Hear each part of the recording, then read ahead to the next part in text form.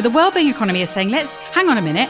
The economy's there. It's ours. We can do what we want with it. So we need to make sure the end product, the end goal is not growth. This is Climate Curious, the podcast for people who are bored, scared, or confused by climate change. I'm Mariam Pasha, the director and curator at TEDx London and the co-host of this podcast, alongside the amazing Ben. Hi, I'm Ben Hurst, activist and advocate exploring what positive masculinities can look like, and self-confessed climate normie. So today we're going to be talking about something. We're going to talk a little bit about the economy. Mm-hmm. I don't know how you feel about the economy, but I feel like we never talk about it positively.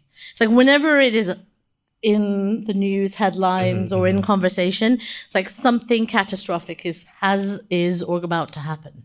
It's not really a great feeling. Yeah, I'm not sure if you actually knew this about me, but I'm not actually an economist, and so I don't really have any idea what we're talking about, to be honest. What I do know about the economy is that everybody's pissed off with it at the moment. That's correct, right? Like, I think that's it's correct. not going well.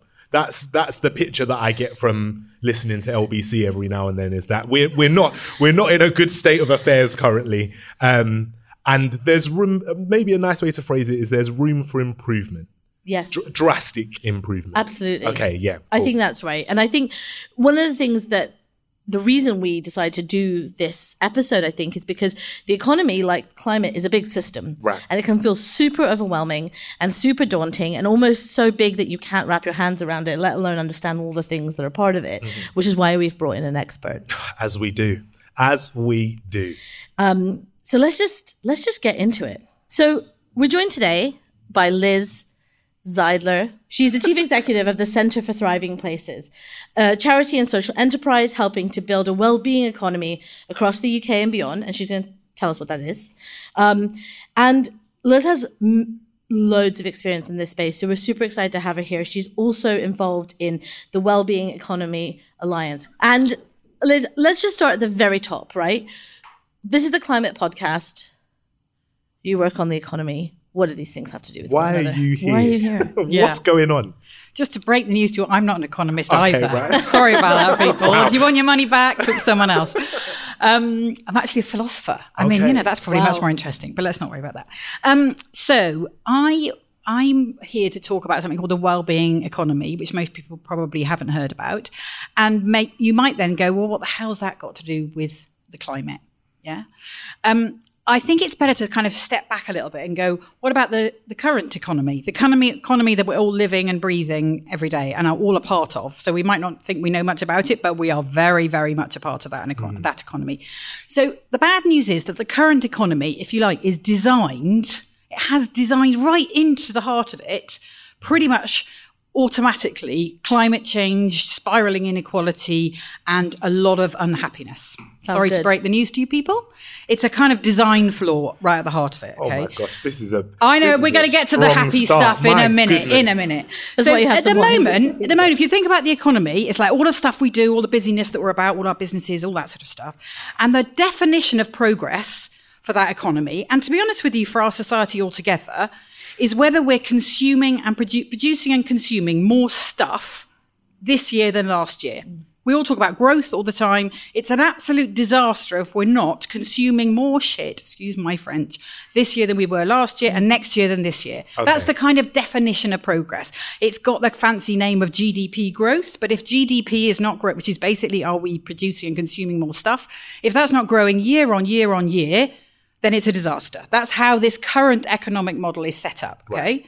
So the challenge with that is pretty obvious, I think. We can immediately see the problem with that, is that nature doesn't expect us to keep on growing. Continual growth. You don't find it anywhere in nature. You find it. In fact, the only place you do find it is cancer. And none of us particularly think that's a great model to follow, yeah? So that's a striking similarity. Yeah, exactly. Yeah, right. So this idea that we have to keep on doing more is very unnatural on every level. It's incredibly bad for the planet because we've got to keep on using more natural resources. But it's also really bad for us and our well-being and our happiness because it's not actually natural to think, I need loads more stuff. Once you've got a bunch of stuff, it's not natural to constantly think you need more stuff. So we have to be slightly drip-fed a level of dissatisfaction with what we have, right, in order to keep on being on this rabbit wheel. Rabbit wheel? There aren't Hamster rabbit wheels, wheel. are they? Mouse wheel. What are they? Hamster. Hamster. Some Wheels small that furry animals thing. are on. You get the idea. I mean, I don't feel like they have to feed me too much to get me to want more stuff. Do you know what I mean? Like, Yeah. I feel like it does feel natural, but then I get what you're saying, that there's nowhere in nature where that is replicated. And there is so much you're being fed all the time. Right. The must have this, that's that iPhone. You've got to have a new iPhone. You've got to, women have got to have this cream in order to look even more beautiful, and beach body and all of that. You know where I'm going with this. Yeah. We're drip fed that all day, every day. And you have been since we were born. So, of course, we do all think that's just natural, but it isn't natural. And the problem we've got at the moment is we've got this economy, which is a man-made construct, and actually the economy we currently have has only been around, this system that we have, this kind of neoliberal capitalist system, has only really been in the way it is now since sort of 1950 or something like that. So it's not that long in the grand scheme of things. We created it, we can change it. So this economy is here, and it's basically saying it has to keep on growing regardless of how we're doing. We could all be miserable, like you said at the beginning. We could all be miserable, but this thing has to keep on growing. We have to be a part of that, yeah? And actually what we need to do is kind of tip that on its head and say, what is the economy for if it's not to help us all to have better lives on a thriving planet? Well-being is a really annoying modern phrase, I think. I know someone who's here to talk about well-being is funny, but none of us go, what I really want for my kids is some well-being. We don't, do we?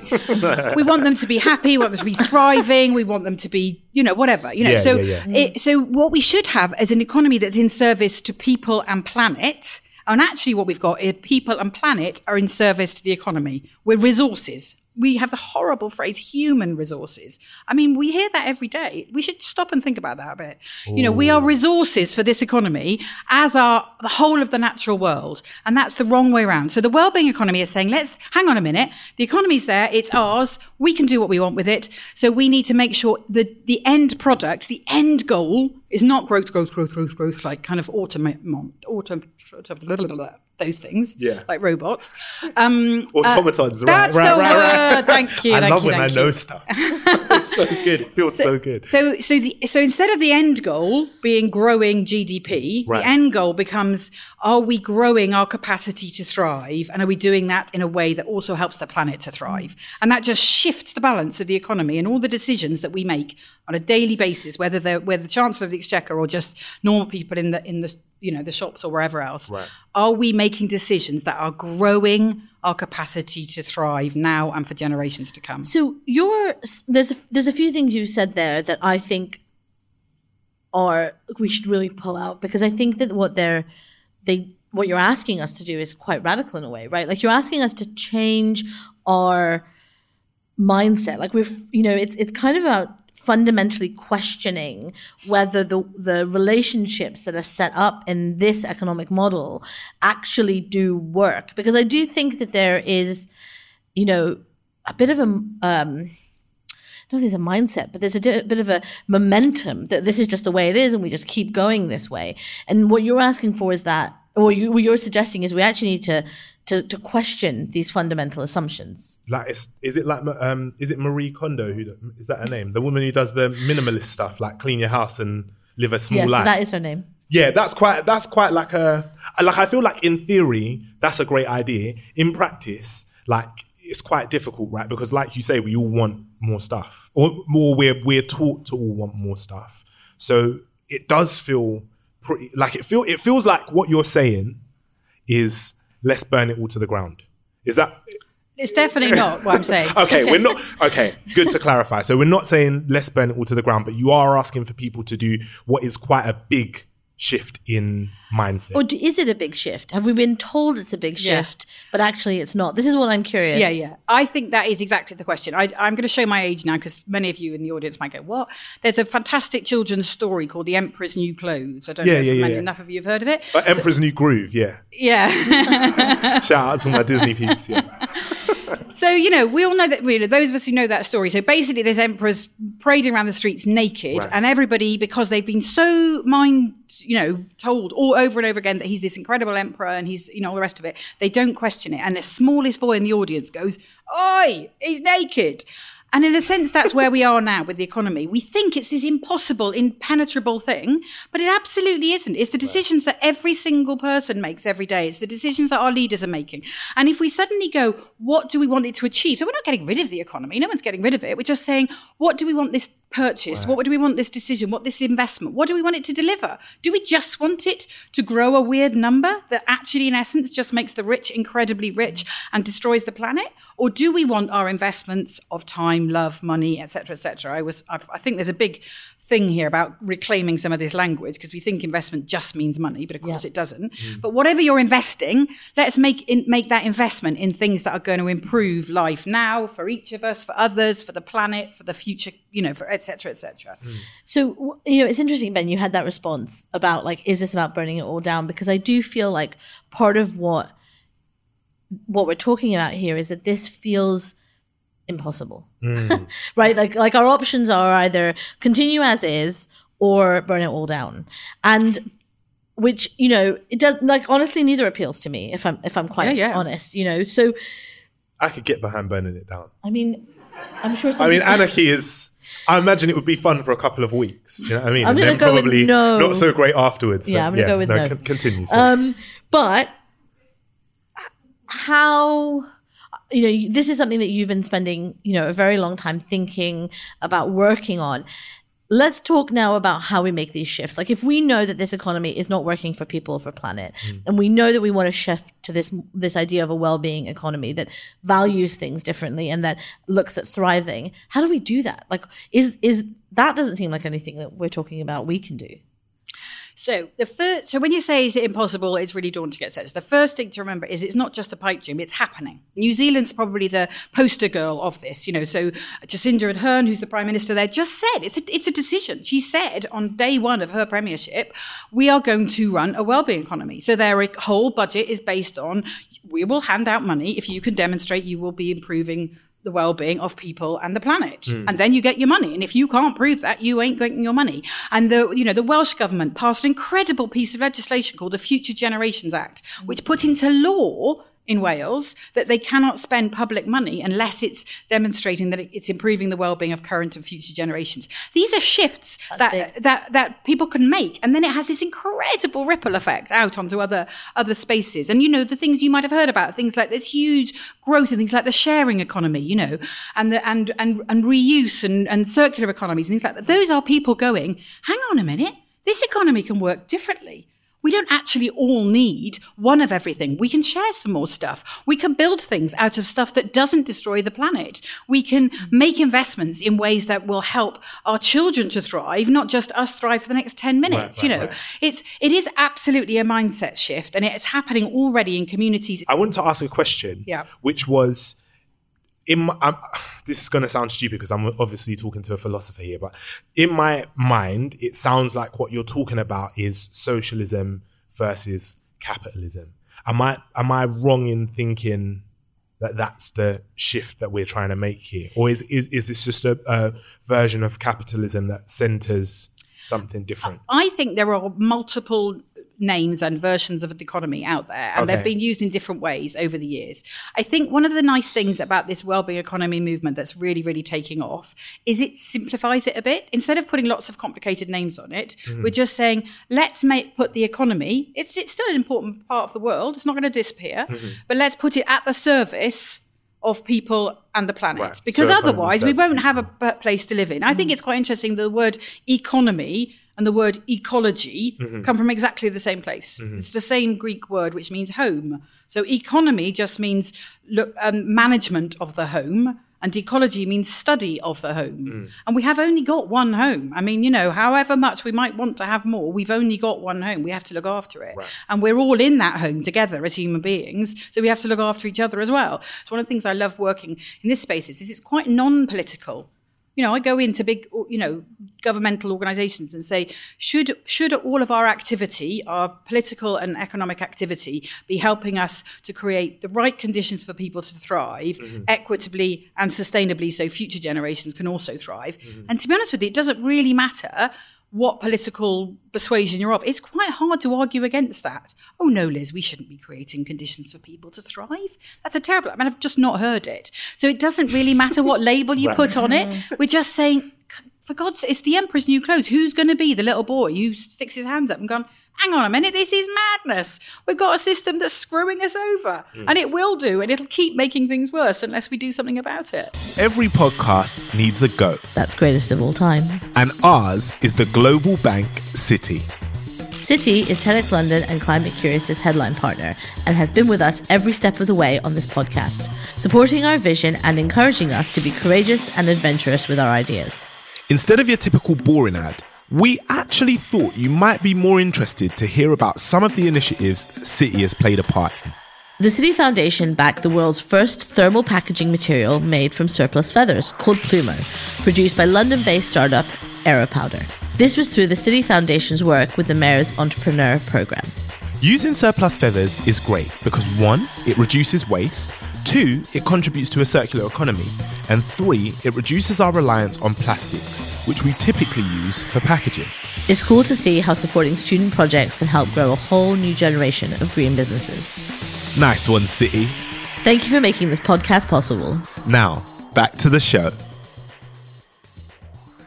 One of the things I would love to explore more is this idea of like local action. And one of the things we've discussed so far is like changing our assumptions. And I'm just curious to know, like, for listeners, what are some assumptions they could be questioning that would help them move out of this system that maybe they haven't seen before? Like, yeah, I love the idea of assumptions, because actually the whole economy is based on lots of assumptions. It's based on this really weird assumption that we should be needing more stuff as a globe every single year.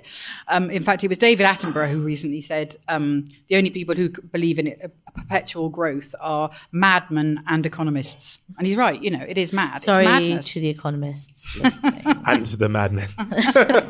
Sorry, we apologise. It's very rude. I can't believe you just said it. So I think some of the assumptions we have to have is that we don't have any influence. So I'm really passionate. I used to do a lot of work around leadership all over the world, whether it's kind of working at the sort of UN, COP, whatever. We were talking earlier, I'm old enough to have seen all 27 COPs.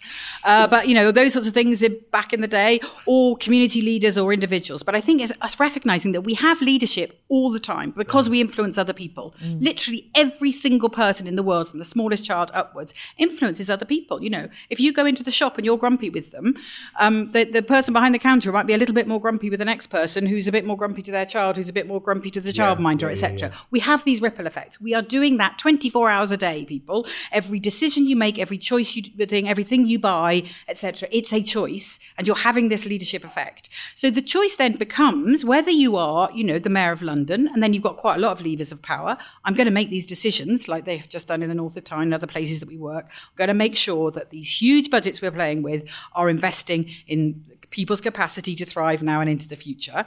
They've got some big decisions to make, but actually at a very, very local level, you know, what are we doing in our community? The decision I make of how I spend my free time, am I doing things that are either improving my life, those I love's lives, the people I live nearbys lives? Am I doing that in ways that isn't going to compromise the capacity for my kids or my grandchildren or whoever's lives to improve as well? So in the back of your mind, not thinking, oh, I need this thing. You might need this thing. I'm not against buying things at all, but actually making those decisions about the purchases we make, how we invest, back to invest our love, invest our time, invest our skills, how are we investing in a better future for us and other people? I think it's just a really profound question. And recognizing that you have that leadership, you have that power every single day, all the choices. That sounds a bit exhausting, doesn't it? But, you know, we really do. So we can just make those choices. And at a big level, they can have these huge effects. And as obviously as citizens, we've also got the power of the vote. You know, are we choosing elected leaders, whether they're councillors or MPs or anything else? Are we choosing the ones who are saying, you know what, I do care about what happens to the next generation. I do care about whether or not we've got a healthy planet to live on. And these are the sorts of things we're going to be investing in. It does sound like, you said exhausting. And I don't know if it feels exhausting to me, but it does feel overwhelming. Like it feels, I feel like because because you are philosophical, that maybe you spend a lot of time in that space. To me, that feels scary. Like the idea of like, oh, you can just make different decisions. My mind is instantly like, well, what decisions do I make then? Like, what do I need to shop in different places, or do I need to buy different stuff, or do I need to stop buying stuff? You said you're not against the idea of buying new things, which I appreciate. That makes me feel better about myself. But what kind of actions are we talking about? The vote is one that you said, which I think is something that doesn't feel overwhelming to me. That feels like something I can definitely do. But are there any other things, like for the average person? Because I think also the conversation, in all of the conversations we have, it becomes quite easy to like point our fingers towards people with more power than us and say that they're responsible. And obviously that is true.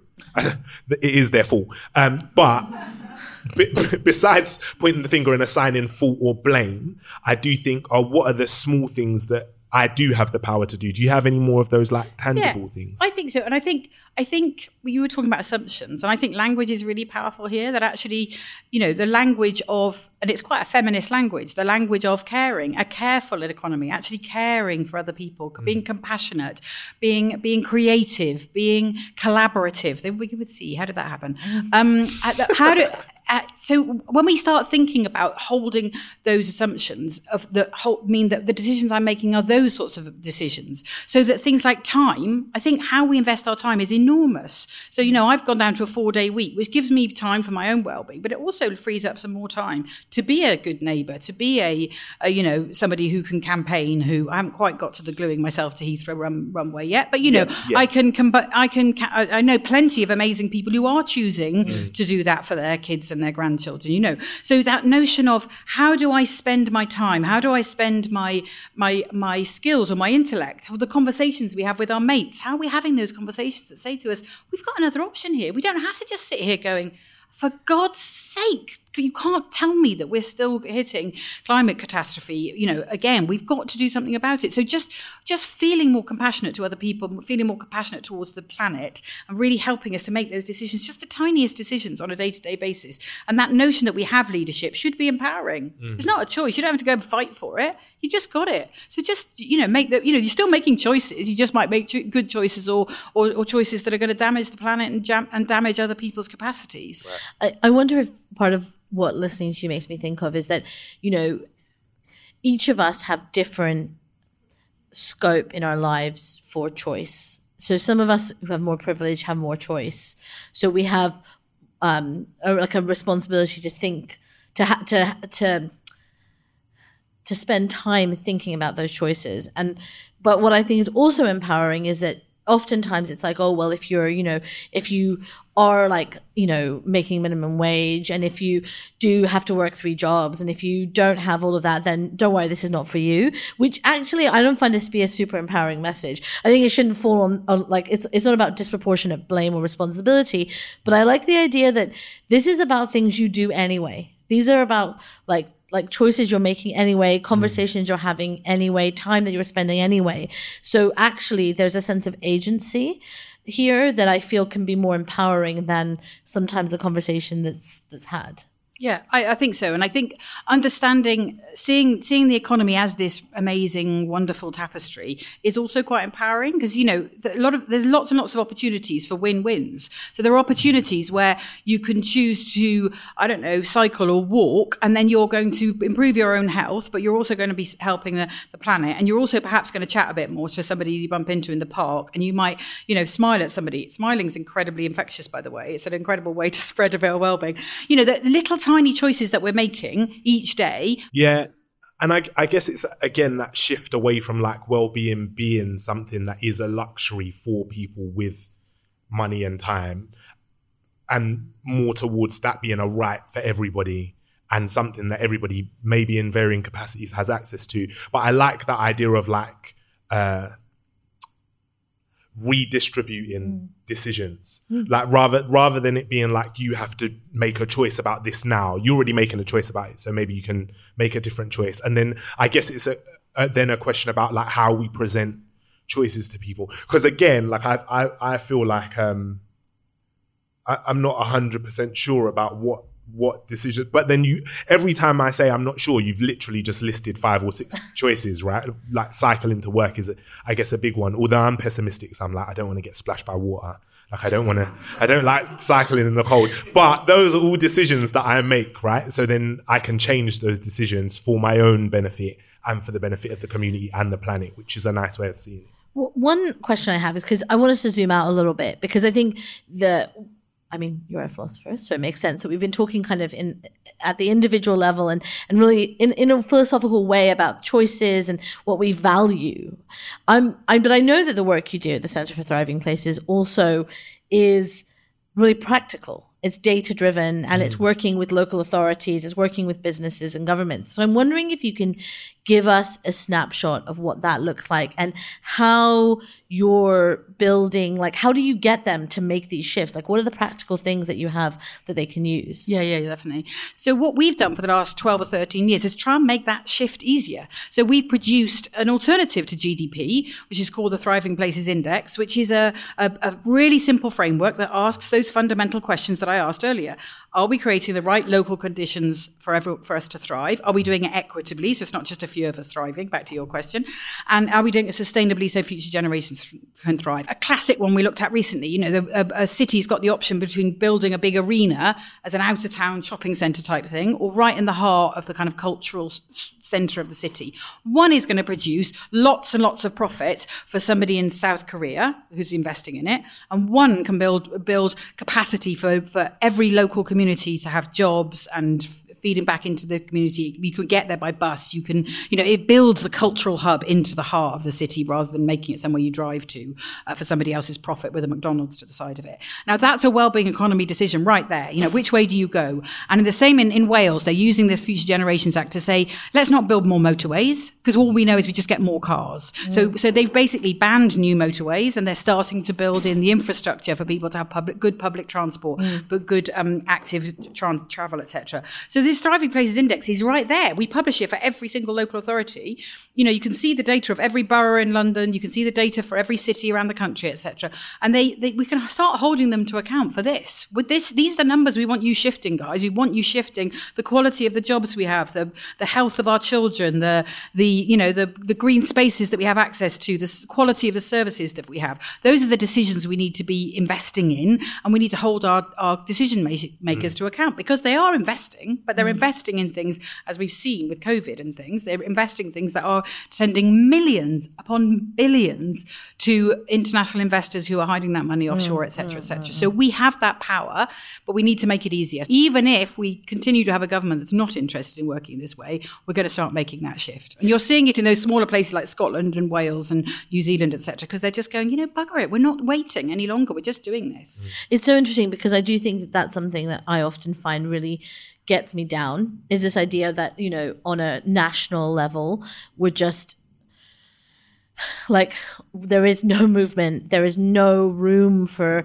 us to make a difference, and we have to wait for these election cycles, and all of this kind of stuff. But actually this refocusing some of that energy locally, where you can move things faster and where you can actually have an impact, feels just so much better. It feels so much less stagnant. Because when you were saying that, I was thinking, I'm going to check that index and then move somewhere that's high. But obviously that's not the actual solution, right? The solution is to make the area that you live have a higher score on the index by pressuring local authorities. Before we go to our final segment, I want to ask one very practical question to you, Liz. So one of the things that people can do is they can go check out this index that you've done of all the local authorities. Are there 2 other resources where you might direct people who are thinking, okay, this is intriguing, this could be something where I could direct my energy, what do I do next? So definitely join WEALL, the Wellbeing Economy Alliance. You can be an individual, it's free. An individual citizen. You can join as a community organisation or as a government. So there's national governments around the world are all signing up to this. It's a really extraordinary movement. It's only started about 5 years ago, but it's an extraordinary movement. So join WEALL. Is that we all or wheel? We all. Wellbeing Economy Alliance.org. Thank you so much for sharing this with us. I always feel really excited when we've got something that we can do that feels meaningful and not just plastic straws. And now, It's time for our climate confessions. Let's fess up to the bad habits we just can't kick. So I've got quite a live one in the sense of I lived for nearly 30 years right in the centre of Bristol, and I was able to cycle, walk, get a bus pretty much everywhere. Car, had 3 kids, so did have a car, but it mostly just sat, there gathering dust and looking after loads of crap like most cars do. And very recently we have moved to by the sea in Wales, and it's quite rural. It's quite in the middle of nowhere. It's incredibly beautiful. It's good for my well-being. Ooh. But I do use the car considerably more than I did. And I know we should be going in the opposite direction. I love it. What kind of car is it? It is a hybrid. So it still uses petrol. Disappointing. You thought it was going to be like a massive Range Rover. Well, I was hoping it was going to be an electric vehicle. I'm joking. For those ones, exactly. My confession's getting worse. Listen to our interviews with our American colleagues who all drive massive trucks. Every single one of them. Thank you so much for joining us and for sharing these insights. It has been a delight. Thank you, Liz. Thank you for joining us this week. We really hope you enjoyed this episode. If you did, please hit the follow button to make sure you get next week's release. We are now officially crowdsourcing Climate Confessions, so please leave yours in the ratings and the review section, and we'll shout out for you next time. And shout out to our fabulous team behind the pod. This episode was produced by Josie Coulter. Comms written by Tess Lowry. Artwork designed by Rebecca Mingus.